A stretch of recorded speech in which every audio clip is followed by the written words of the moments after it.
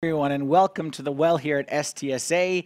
Great to see so many people here today. It's a unique Sunday here at the well.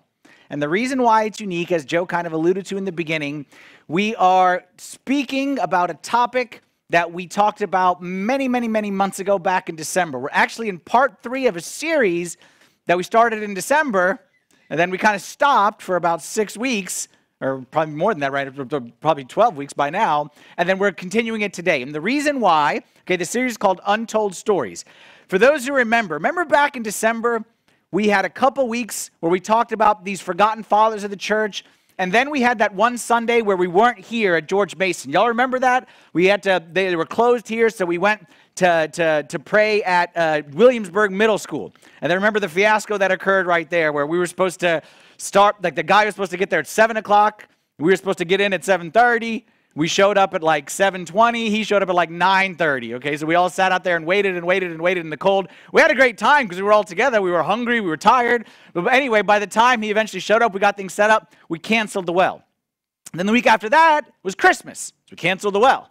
The week after that, I broke my back. So we canceled the well. The week after that was the second Christmas, because we're Orthodox, we get 2 Christmas, back to back. So we canceled the well. The week after that, we had a foot of snow on a Sunday, so we canceled the well. So we had like 6 Sundays in a row. So we kind of buried this series way back then. We kind of just threw it away.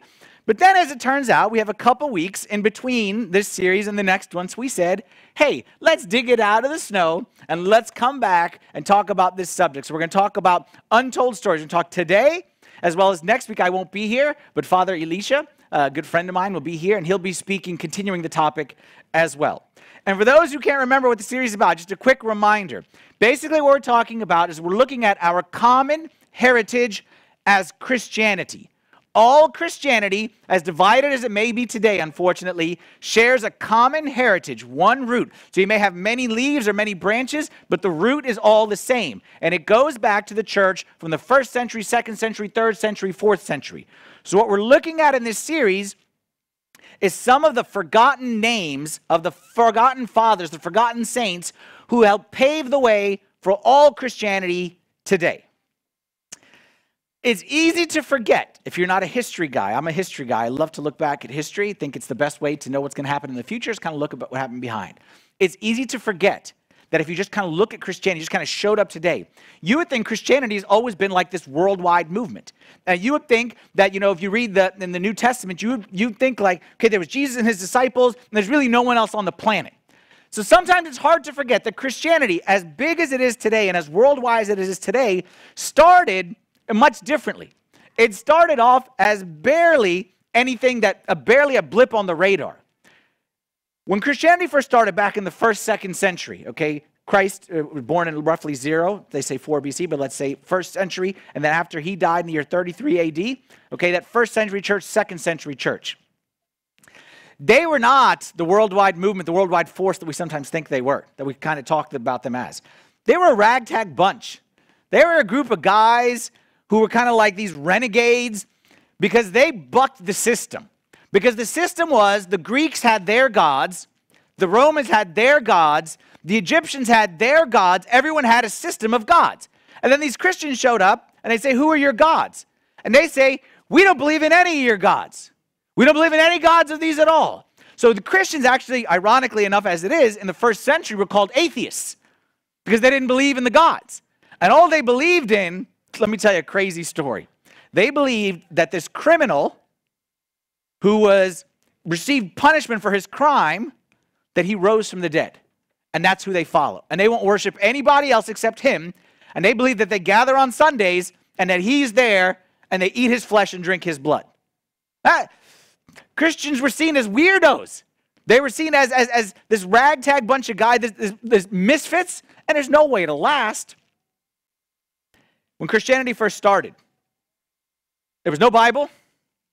There was no doctrine or theology that was formulated clearly. There was no hierarchy or structure as we see it today. It was basically a bunch of guys with this crazy belief and a super strong faith in it. And the New Testament, when we look at the New Testament doesn't do much to help us see how it got from that to what it is today. 2.2 billion people on the planet call themselves Christian. The New Testament covers like the first 30, 40, 50 years of Christianity, And basically, during the time in the New Testament, it's like, there's these group of guys and they go places and then people try to kill them. So they run away to another place and they do like a miracle and then they run over there. And it's just a bunch of scattered guys, but there's no cohesive theme or there's no cohesive way to see how they went from there to where we are today. All they had was some scattered sayings of Jesus, okay, not compiled yet in the Bible. They had some scattered writings. They had some letters from some of his disciples. And then they had these letters from a crazy guy named Saul, who one minute is killing Christians and the next minute is writing about them. So you don't know what to make of this guy. That's where Christianity left off when the New Testament finishes. But the good thing for us is that even though the New Testament kind of ends abruptly, Christianity does not.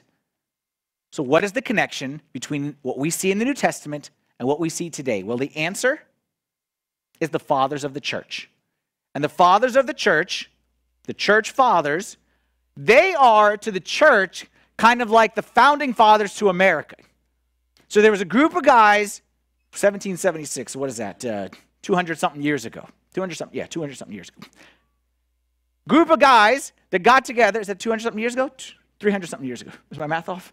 In 1776, okay, that came and they had this belief in this thing called democracy. And they had this belief that we don't need a king, that we need a president. And they had this concept, this idea, and it was just a seed. It was just like a burning passion in their heart. And they gave their lives for it. And they fought for it to death. And that's why we have United States of America today. Well, the church is the same way. There's a group of people who had this seed that was planted inside them by our Lord Jesus Christ. And they believed in it so much that they fought for it and gave their lives and gave us the church as we see today. Our patron saint, St. Athanasius of Alexandria, says this about true Christianity, true Orthodox Christianity. How do you define it? You define it this way. It's what Christ taught, the apostles preached, and the fathers preserved.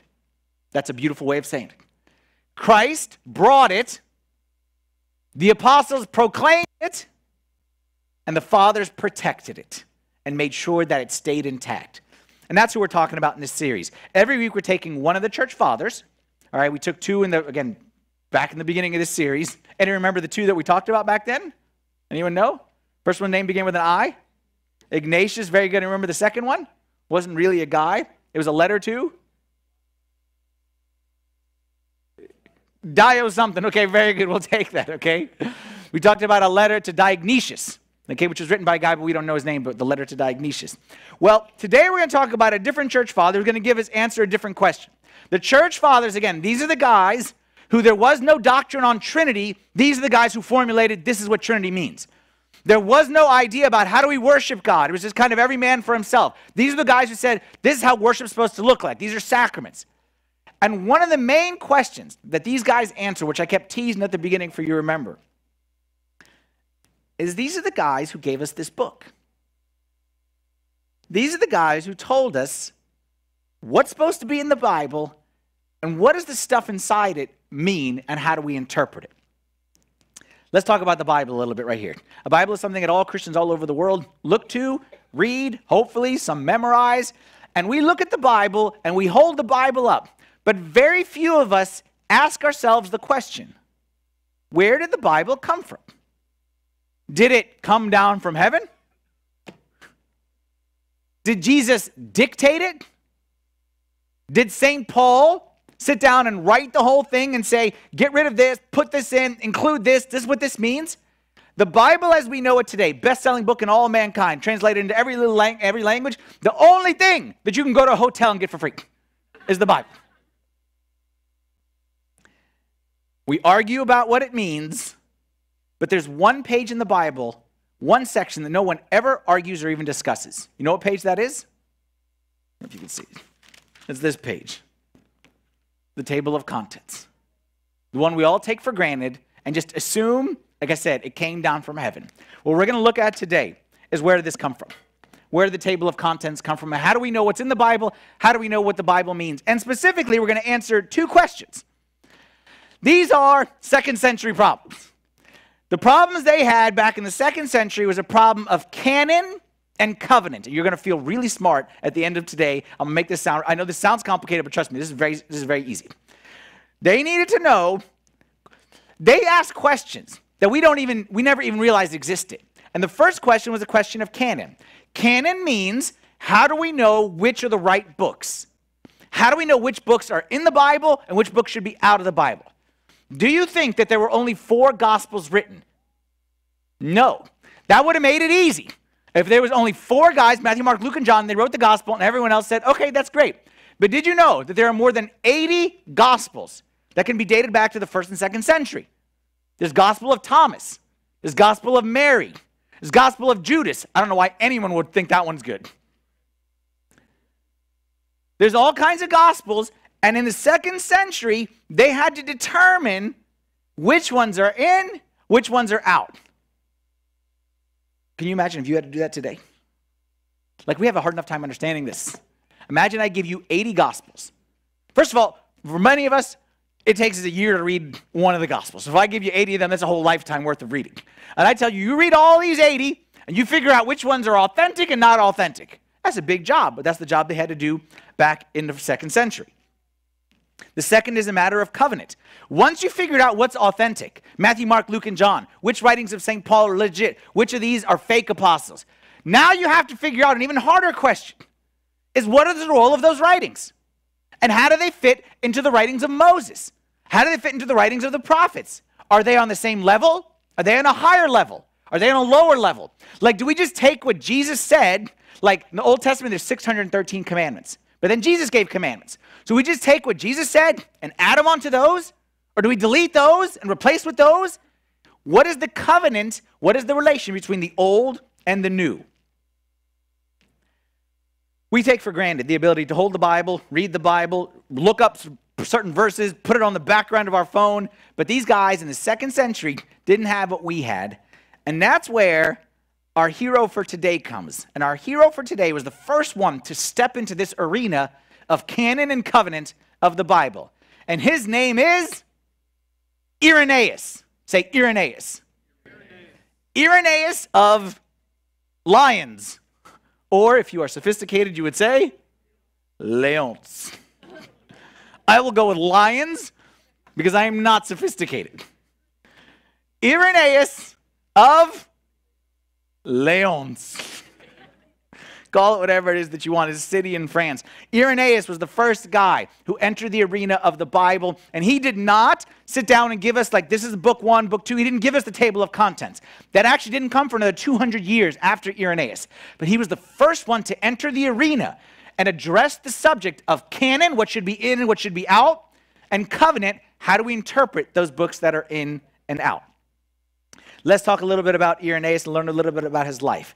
2nd century guy, born roughly in the year 120 AD, died in the year 202 AD. We don't know his date of death for certain, but we know that the city that he lived in had a great persecution at that time, so it just seems like a convenient time to say he probably died during that time because no one really knows when he died. He was from a city in Asia Minor called Smyrna. I say Smyrna. Does anyone know which famous disciple of Jesus Christ was also associated with Smyrna? John the Beloved. So you had John the Beloved, who was the one who was close to Jesus, and then he started the church in Smyrna. And then he had a disciple named Polycarp, and that was his successor. Iranaeus was the successor to Polycarp. So he's 2 degrees removed from St. John the Beloved. See how that goes? So you could say he's kind of the grandchild of St. John the Beloved, okay, spiritually. One day, Iranaeus was chosen from his city of Smyrna to go to the city of Lyons and to serve there as a priest, as a presbyter. And while he was there, he was serving right there, he was asked to carry a letter from France over to Rome. So he took the letter and he went out to Rome to meet whoever hierarchy and give whatever letter, do whatever piece of business. When he got there, they told him, Iranaeus, we have good news and bad news for you. 2 things have happened along your journey while you were journeying from France to here. The bad news is a great persecution arose. Many people were martyred, including the bishop. The good news is we voted, you're now the bishop. So you see what happens when you miss a meeting at church? Always. Never miss a meeting at church. You always get assigned something that you weren't signing up for. He finds out he's the new bishop of Lyons. And he goes back, and he now has to face the society and the culture. And tell me if this sounds like it rings a bell. The culture in the 2nd century in the city of Lyons was a society that was disenchanted with organized religion. And it was a society that always wanted to find something new and exotic. And the old stuff, that's for the old people. That's for our parents who are from another culture. But the society was always looking for something new, something eye-catching, always looking for, here's a new idea that's going to revolutionize whatever. And in the midst of that society, Iranaeus confronts the false teachings about Christ and about the church and solves this issue, or not solves it, but enters the arena of canon and covenant.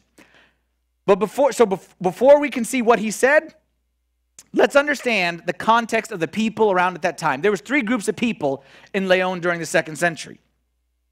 The Ebionites, the Marcionites, and the Montanists. You know these, of course, from probably kindergarten, Sunday school, right? Okay? These were 3 groups of heretics who all lived in the same area that Iranaeus had to overcome their false teachings. What were their teachings? Well, let's start with the Ebionites. The Ebionites were Jewish Christians who basically said, their teaching was very simple, that in order to be Christian, you had to first be Jewish. And not only you had to first be Jewish, but you're never really Christian because Christianity is just a completion to Judaism. They saw Judaism as the masterpiece and this Christianity stuff as just like perfect last chapter to it. But it wasn't a shift. It was just basically an addition to. So they believed you had to keep the same dietary laws. They believed that you had to do all the same sacrifices. They believed that you had to be circumcised, which obviously was not the most pro-evangelism thing in the whole wide world, but that's what they taught. And they believed that Christianity was really nothing more than just a continuation of Judaism. What did they believe about Christ? They believed he was just another prophet. A good prophet. Elijah was a prophet. Daniel was a prophet. Jesus was a prophet. None of those other prophets required a rewriting of Scripture or a new covenant, so neither did Jesus. Now you're sitting there and saying, like, this is like basic. Like, the Bible clearly tells us that Jesus is more than a prophet. But what's the problem with that argument? There was no Bible. That's the whole point. St. Paul clearly says that Jesus was more than just a prophet. He was the Son of God. But who says St. Paul knows what he's talking about? In fact, these guys, they didn't like St. Paul. And they did not see the writings of St. Paul as Scripture. They viewed him as like a weirdo, like a renegade, an outcast. And in fact, these guys, they said the only Scripture that they accepted of the New Testament that we know, they accepted only of the Gospels, Matthew.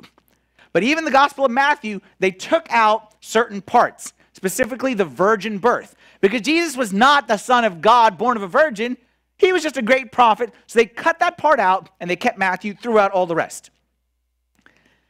So for them, the Ebionites, Jesus, just a continuation of Moses and all the rest of the prophets. Let's go to the Marcionites. The Marcionites, I think the Marcionites, when I tell you what they believe, some of you are going to say, that kind of makes sense. This is why it's important that we discuss this stuff. The Marcionites were the opposite of the Ebionites. Let me ask you a question. Have you ever been reading the Bible, specifically the Old Testament, and struggled to make sense of how the God of the Old Testament is the same as the God of the New Testament? You ever struggle with this? We all have. Everyone's nodding their head. Like how in the Old Testament, war and killing, and in the New Testament, love and grace. How in the Old Testament was eye for an eye, and the New Testament was love your enemy and love your neighbor. So what the Marcionites did, they solved this very simply. And again, be careful, because some of us, they said basically there's two gods. There was the God of the Old Testament, the God of Moses. That was an evil God. There's a wrathful God, a judgment God. Then there was the God of Jesus, the Father of Jesus. And the Father of Jesus sent Jesus to save us from the God of the Old Testament. They believed that the God of the Old Testament made the physical world. That's why for these guys, whenever they looked at when they looked at the scriptures, anything that referred to God creating the world, they threw that out. Like they like St. Paul, because St. Paul was all about grace and new covenant and all that. But anything where St. Paul says that God is the creator of the universe, no. Because they can't have the Father of Jesus being the creator of all that is evil. And that's why they look at a passage from the Old Testament in Genesis where it says that God walked in the garden with Adam. You know that passage in Genesis? That God walked with man in the garden. And they say, see, that's proof. There was a physical God, a God of this world. That's the Old Testament. And then the God of the New Testament is the spiritual God who came to save us from that God. Some of us are like, I can buy that. That can make sense. That's why we got to be careful. And we'll see why that's messed up and why that's no good. So you had the Ebionites, all old. You had the Marcionites, forget the old, just new. And then you had the Montanists, who were forget the old and the new, let's go newer. And they believed not just in the old and in the new, they believed in a newer. What they believed is that the scriptures as we know it today were incomplete. That Jesus came, that Moses came, that Jesus came, and then the real guys came. And they believed that there was this man called Montanus and two ladies, and they believed that these were the real prophets, and they even gave themselves a name. They were the Paracletes. They were the ones sent by God to complete the true picture of what Christianity is all about and to paint the picture of who God really is. So there was Moses, and then Jesus finished off him, and then Montanus finished off him and completed him. So, y'all got it, the Ebionites, Marcionites, and the Montanists. How would you respond to them? Do you know how you'd respond? If someone were to come to you today and say the issue of covenant, we don't need the new, we only need the old. The new is just a completion of the old, it's not new. Or someone comes to you, and by the way, the person that would say that, if you're thinking that, what you're saying is, we can't eat pork, women can't come to church on certain days in the month, okay, and we got to go to the temple and start killing all the cattle and all that kind of stuff, so go to a farm as soon as you can. Another group would come to you and say, no, the Old Testament's useless. We don't need the Old Testament. All we need is grace and love, and forget the rules, and forget the 10 Commandments. All we need is love and acceptance and love one another. How would you respond to that? If you buy into that, then you have no rules. You have no priesthood. You have no structure. And then you go to the last one. If you're a conspiracy theorist, you're the last one.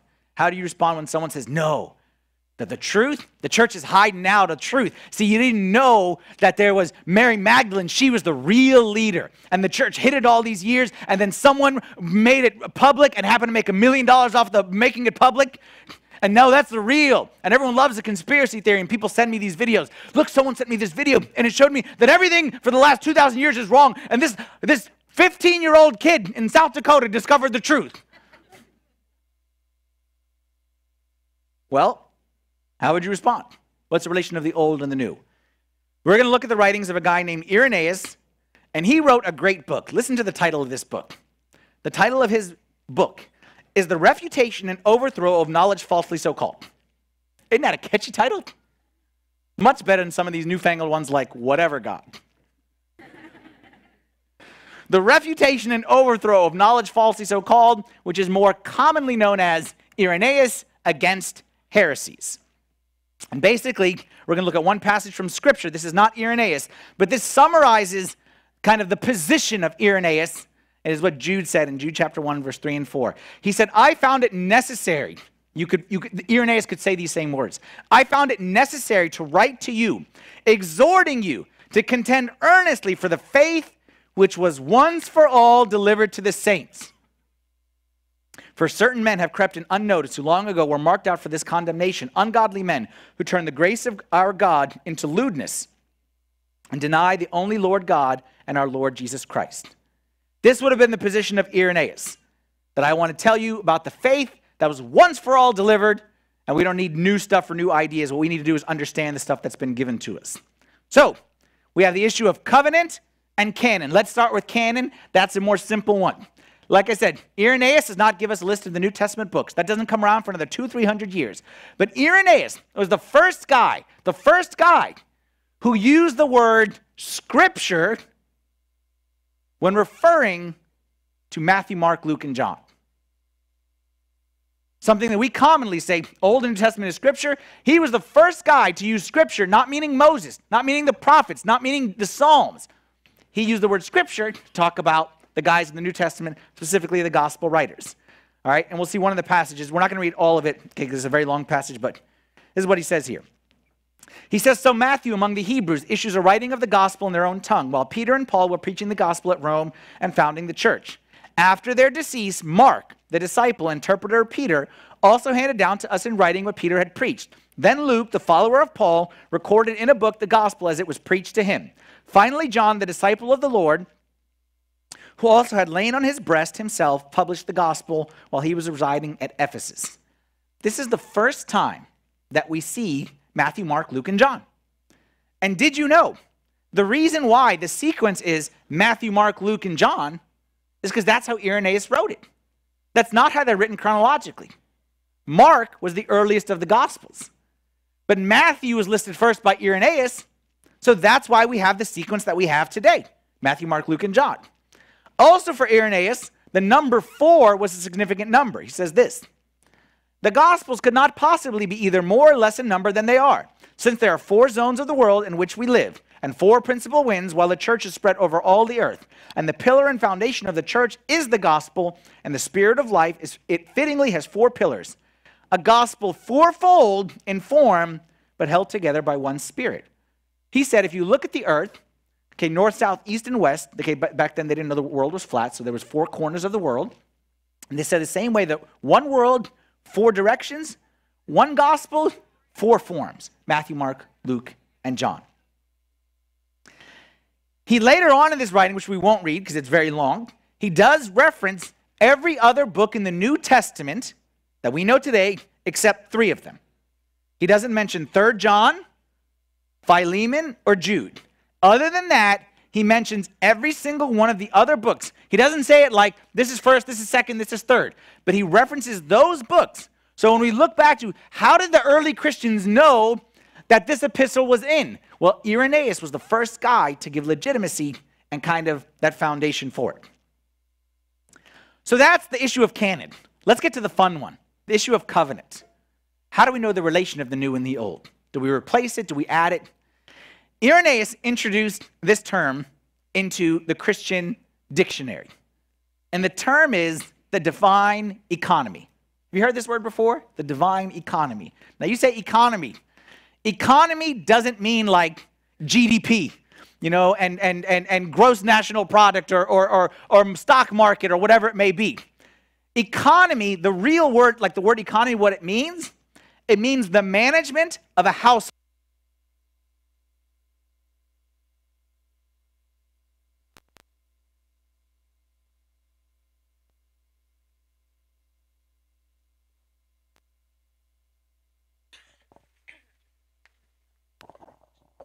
Is that better? Very good. Economy doesn't mean money and things. You want this?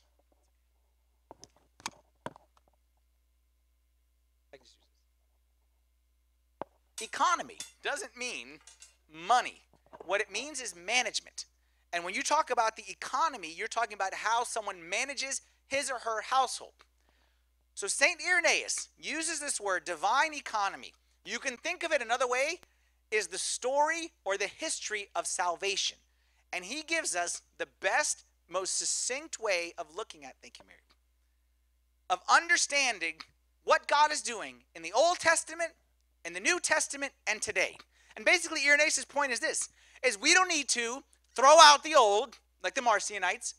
We don't need to completely be afraid of anything new, like the Ebionites. And we certainly don't need to create new stuff like the crazy Montanists. What we need is wisdom and understanding to understand what it is that God has been doing since the beginning of time. And I'm going to give it to you right here, right now. I'm going to give you the key to understanding. So many times people ask me, I don't understand why God did this, and I understand in the Old Testament this, and why God allowed this, and how in the New Testament. I'm going to give you the key. I'm going to give you the key to understanding the Bible is in this one sentence I'm about to say, and it sounds so simple, but give me a chance to explain it, and I'm telling you, it's an eye-opener.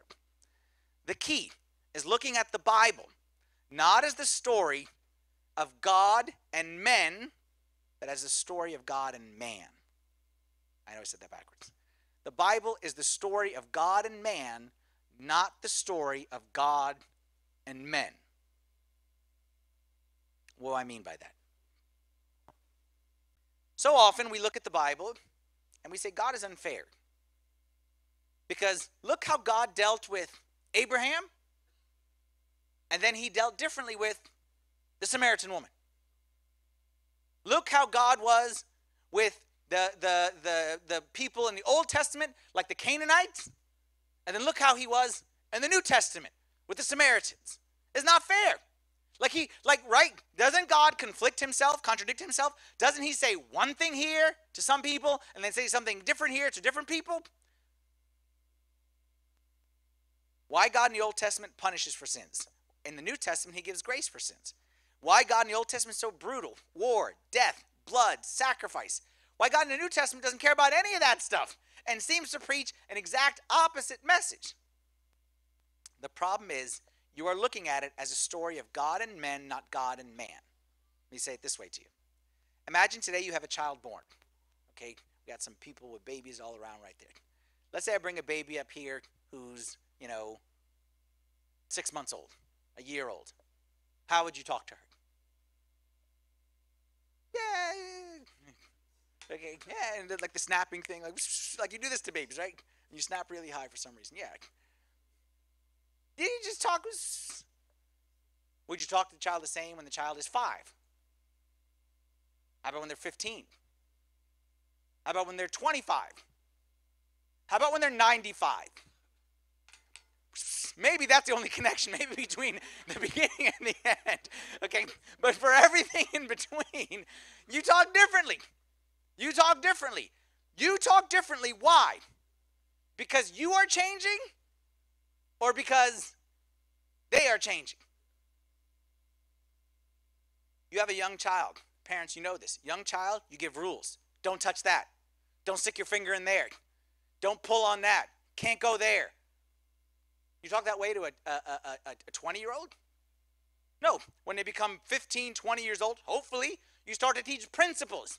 Respect the house. Don't come home. Don't stay out too late. Be nice to your sister. In the beginning, what is rules eventually transitions to principles, and eventually they graduate college and you're on your own. Like, I've done everything that I could for you. You're on your own. You got to make the good decision, and you know I'm here for you, but you're on your own. Is that parent contradicting himself? Or is he simply reacting and responding to the state that the child is in? Let me give you one last example, then we'll go back to God. Let's say you're a math teacher, and you are in first grade, and you are teaching addition and subtraction, and you teach numbers, and a child asks the question, what's the lowest number? What would you say, math teachers? You'd say 0. You'd say 0. To a 5-year-old, you would say the lowest number is 0. And then let's say you're in calculus class in college, and someone says, what's the lowest number? What would you say? Is there a number lower than 0? Absolutely. In fact, half of the numbers that exist are lower than 0. So you lied, math teacher. You're a liar. Are you a liar? No.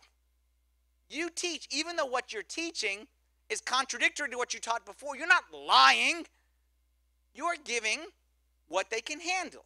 Agree?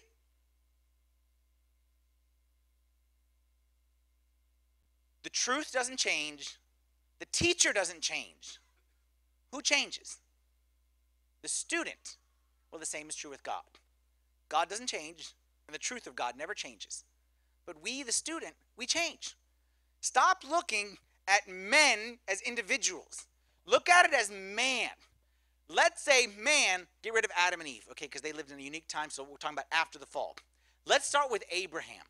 Let's say during the time of Abraham, mankind was an infant. How do you deal with an infant? You say, go here. Now go here. Now do this. Good boy, good boy. Maybe that's a dog, not an infant, but similar. You give very clear instructions, speak very, very specifically, because it's an infant. And then they get to those toddler or like 4 or 5 or whatever it may be. Then all of a sudden, you're not necessarily saying this, and that. You're giving rules. Lots of rules, because now they can understand. You're not allowed to do this, and you're not allowed to touch that, and you're not allowed to go there, and don't put your brother's head in the toilet. Like, you're not allowed to do these specific things you're not allowed to do. And you have to give lots of rules, because they don't know. They don't know. Is the toilet good for his head? Like, you never know. So you got to give lots and lots and lots and lots of rules. That's Moses. When Moses, okay, a little bit in the second book of the Bible, in Exodus, that's when man was like a 5-year-old, and man could finally understand some things. So God said, don't do this, and I'll do that, and don't go near there, and make sure you do this. And God gave very specifics. Then you got the prophets when they came around. That's kind of the teenage phase, because lots of yelling, okay, lots of, you know what I mean? That's when man was like a teenager and rebellious. So the prophets were saying, you're going to get in big trouble if you do this, and you better not, mister, and I have to come to you one more time. That's the teenage years. And then Christ came. And when Christ came, man was an adult. An 18-year-old, not a 21-year-old adult. Because Christ was still giving, and Christ was still teaching, but now it was like college. Now it was like principles. Now it was like the reason why we told you not to stick the head in the toilet is, and now we teach the principles. And now we teach the principles of why touching the stove, about heat and whatever it may be that you learn in college. And then you graduate college. That's the Holy Spirit. That's the day of Pentecost. And after you graduate college, Father looks back and says, I'm here for you anytime you need me, but you got everything that you need. You don't need a new guy to come teach you new stuff. Those Montanist crazy guys. The conspiracy. You don't need that. I've given you everything that you need. All knowledge has been fulfilled. Don't forget what I taught you as a first grader, second grader, third grader, fourth grader, fifth grader. But realize that it was all coming together for one perfect message that got you to where you are today. You see how that works? Isn't that a nice way of looking at it? It's not me. This is Iranaeus. This is the long passage, but it's so good, so good. It's long, but so good. He took his people in hand. Iranaeus talking about God. Teaching them. Remember, don't think about men. Think about man. Mankind is one person. Don't think about men. He took his people in hand, teaching them, unteachable as they were, to follow him. He gave them prophets, accustoming man to bear his spirit and to have communion with God on earth. He who stands in need of no one gave communion with himself to those who need him. Like an architect, he outlined the plan of salvation to those who sought to please him. Plan of salvation, that's the economy. By his own hand, he gave food in Egypt to those who did not see him. To those who were restless in the desert, he gave a law perfectly suited to them. To those who entered the land of prosperity, he gave a worthy inheritance. He killed the fatted calf for those who turned to him as father, and clothed them with the finest garment. In so many ways, listen carefully, think of man, not men. In so many ways, he was training the human race to take part in the harmonious song of salvation. Through many acts of indulgence, he tried to prepare them for the perseverance in his service. He kept calling them, this is beautiful, he kept calling them to what was primary by means of what was secondary. Isn't that nice? He used object lessons like manna, like golden calves, like commandments, like all these different lessons to lead them from what is secondary to what is primary. Beautiful stuff. That is through foreshadowings to the reality, through things of time to the things of eternity, through things of the flesh to the things of the spirit, through earthly things to the heavenly things. Through foreshadowings of the future, they were learning reverence for God and perseverance in the service. The law was therefore, talking about the Old Testament, the law was therefore a school of instruction for them and a prophecy of what was to come. Isn't that beautiful? Now you'd be sitting there, if you know the scriptures, if you know the writings of St. Paul, you would say, yeah, St. Paul talked about that same thing. What's the big deal? Well, the big deal is no one looked at the writings of St. Paul outside, like he sent a letter to the Corinthians. That letter was pretty much stuck in Corinth and maybe circulated to a few other areas. He sent a letter to the church in Rome. Maybe that got to a few people. But Iranaeus gathered all that together. And he said the same thing that St. Paul says in Galatians chapter 3, 4, and 5, that the law was given to us. The Old Testament is not to be thrown out, but it's also not to be revered above Christ. The Old Testament was given to us as a tutor. And back in the day, they understood this message so clearly.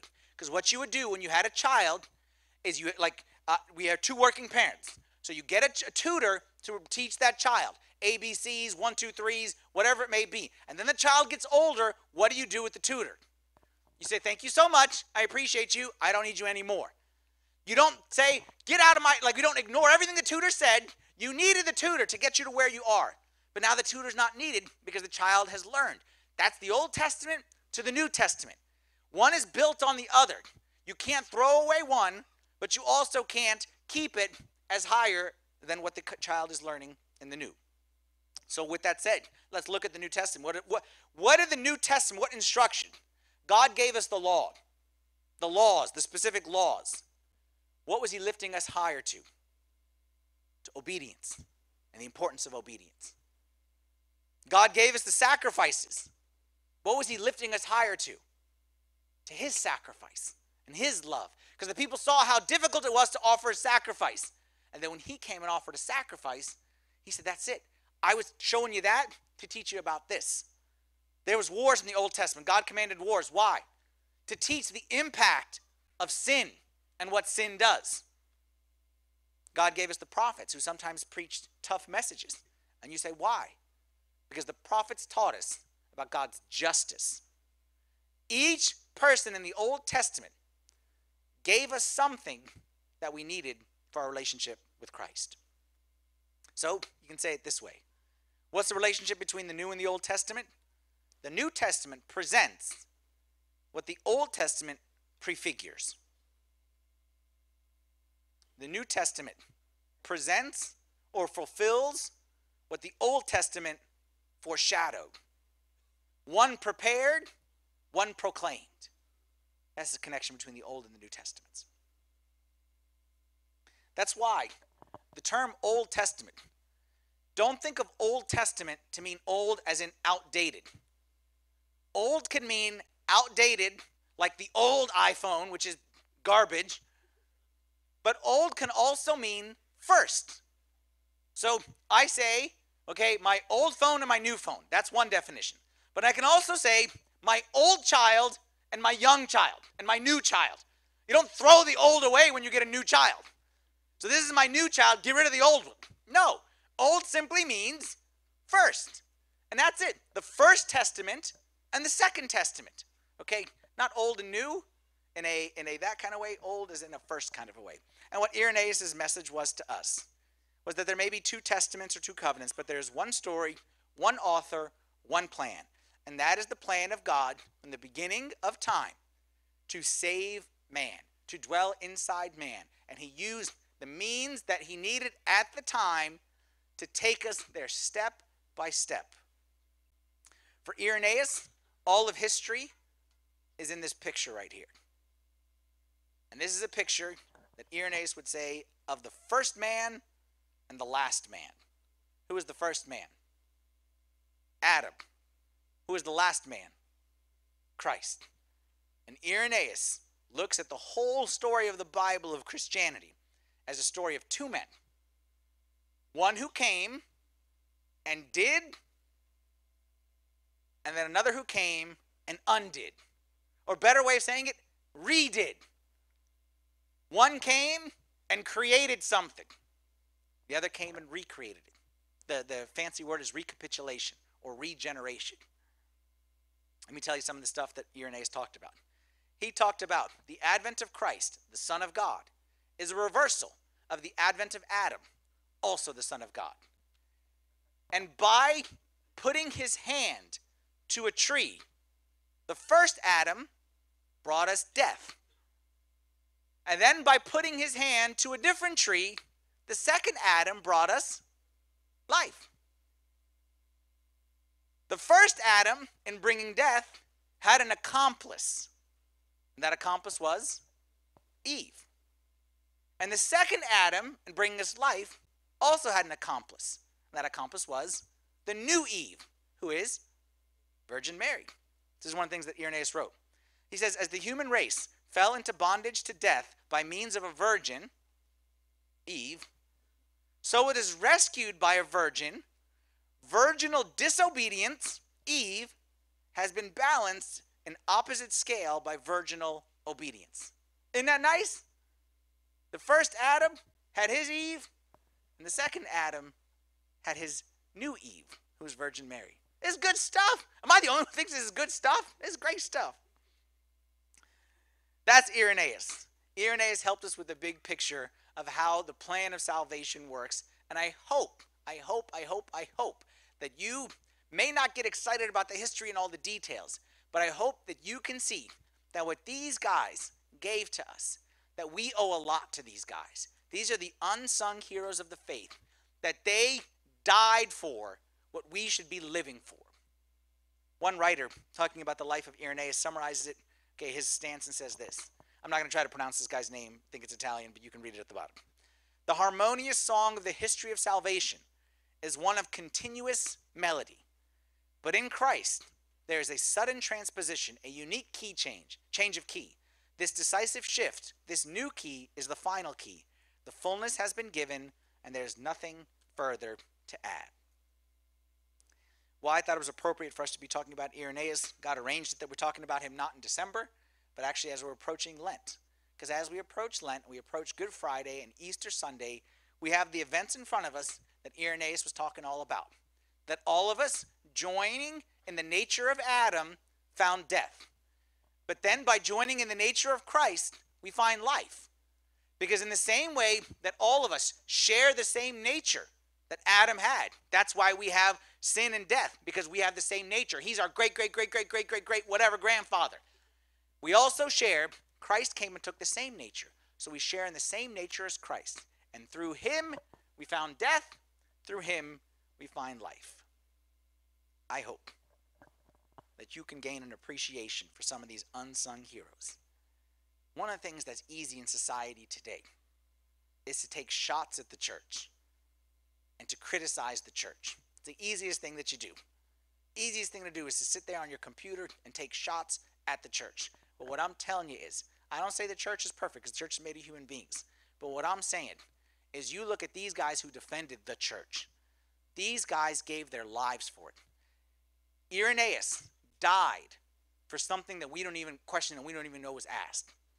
Iranaeus is willing to die for his faith that we just talked about right there. And it's real easy for somebody who has an agenda, and maybe the agenda is to sell a book or make a movie. It's real easy for someone with an agenda with no personal stake in it to take shots at the church. But I hope, and like I said a minute ago, that the truth that they died for would be a truth that we are willing to live for, because it's worth it. Let's stand together and say a prayer. In the name of the Father, and the Son, and the Holy Spirit, one God, amen. Heavenly Father, Lord, we thank you for the church that you've given to us.